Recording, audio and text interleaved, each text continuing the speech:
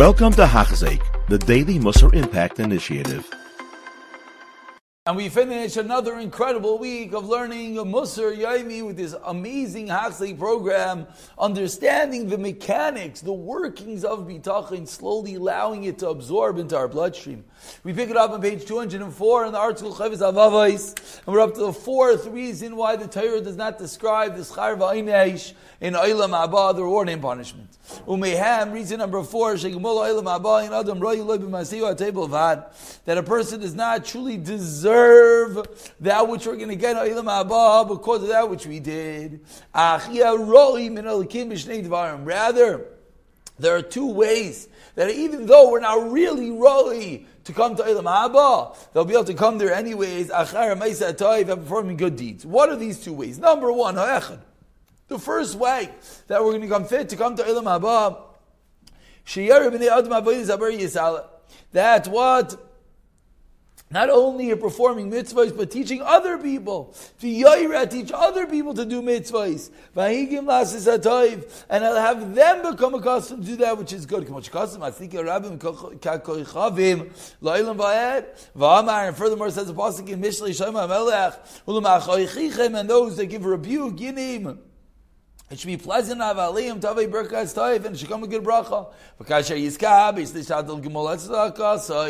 When you try to emulate and teach the ways of Hashem by inspiring others to do the same,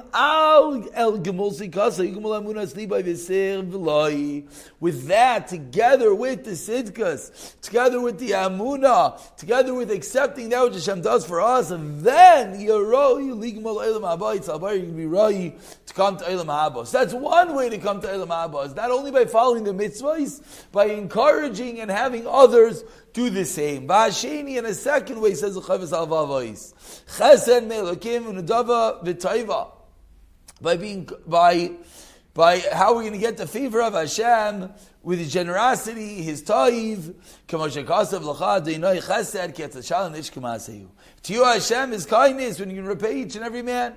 So we're going to get Olam Haba because Hashem is kind, because Hashem gives us even that which we might not be fully deserving. And continues the Chavis Avavais. Ve'ila bazeh. And you know what what are the underpinnings? Why indeed don't our actions really bring us Olam Haba? Because if a person's actions were as numerous as the grains, the little dots on the sea, they will not be enough good equal. It would not be enough to give us one goodness from Hashem in this world. Certainly if one has ever done a sin, and if Hashem would be didactic, if Hashem would be meticulous, if Hashem would be din, that He would want us to show gratitude for everything He gives to us, all our actions will be cancelled. If we actually had to show appreciation for everything we get, every breath we take, every action we take, any goodness that we do would never be able to do any form of repayment. With the smallest of goodnesses and favors that Hashem does for us, and the reward that we receive from Hashem is not deserved to Him due to His deeds.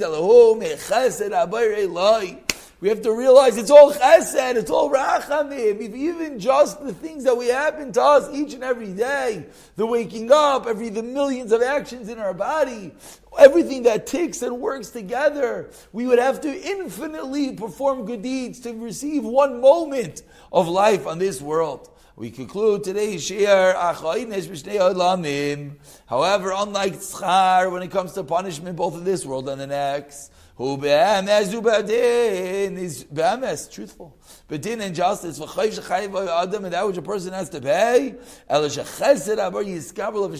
rather, a person, you might not actually get the punishment. You know why? Because of the chesed of Hashem that overrides in all worlds. Hashem, the chesed to you, Hashem is kindness.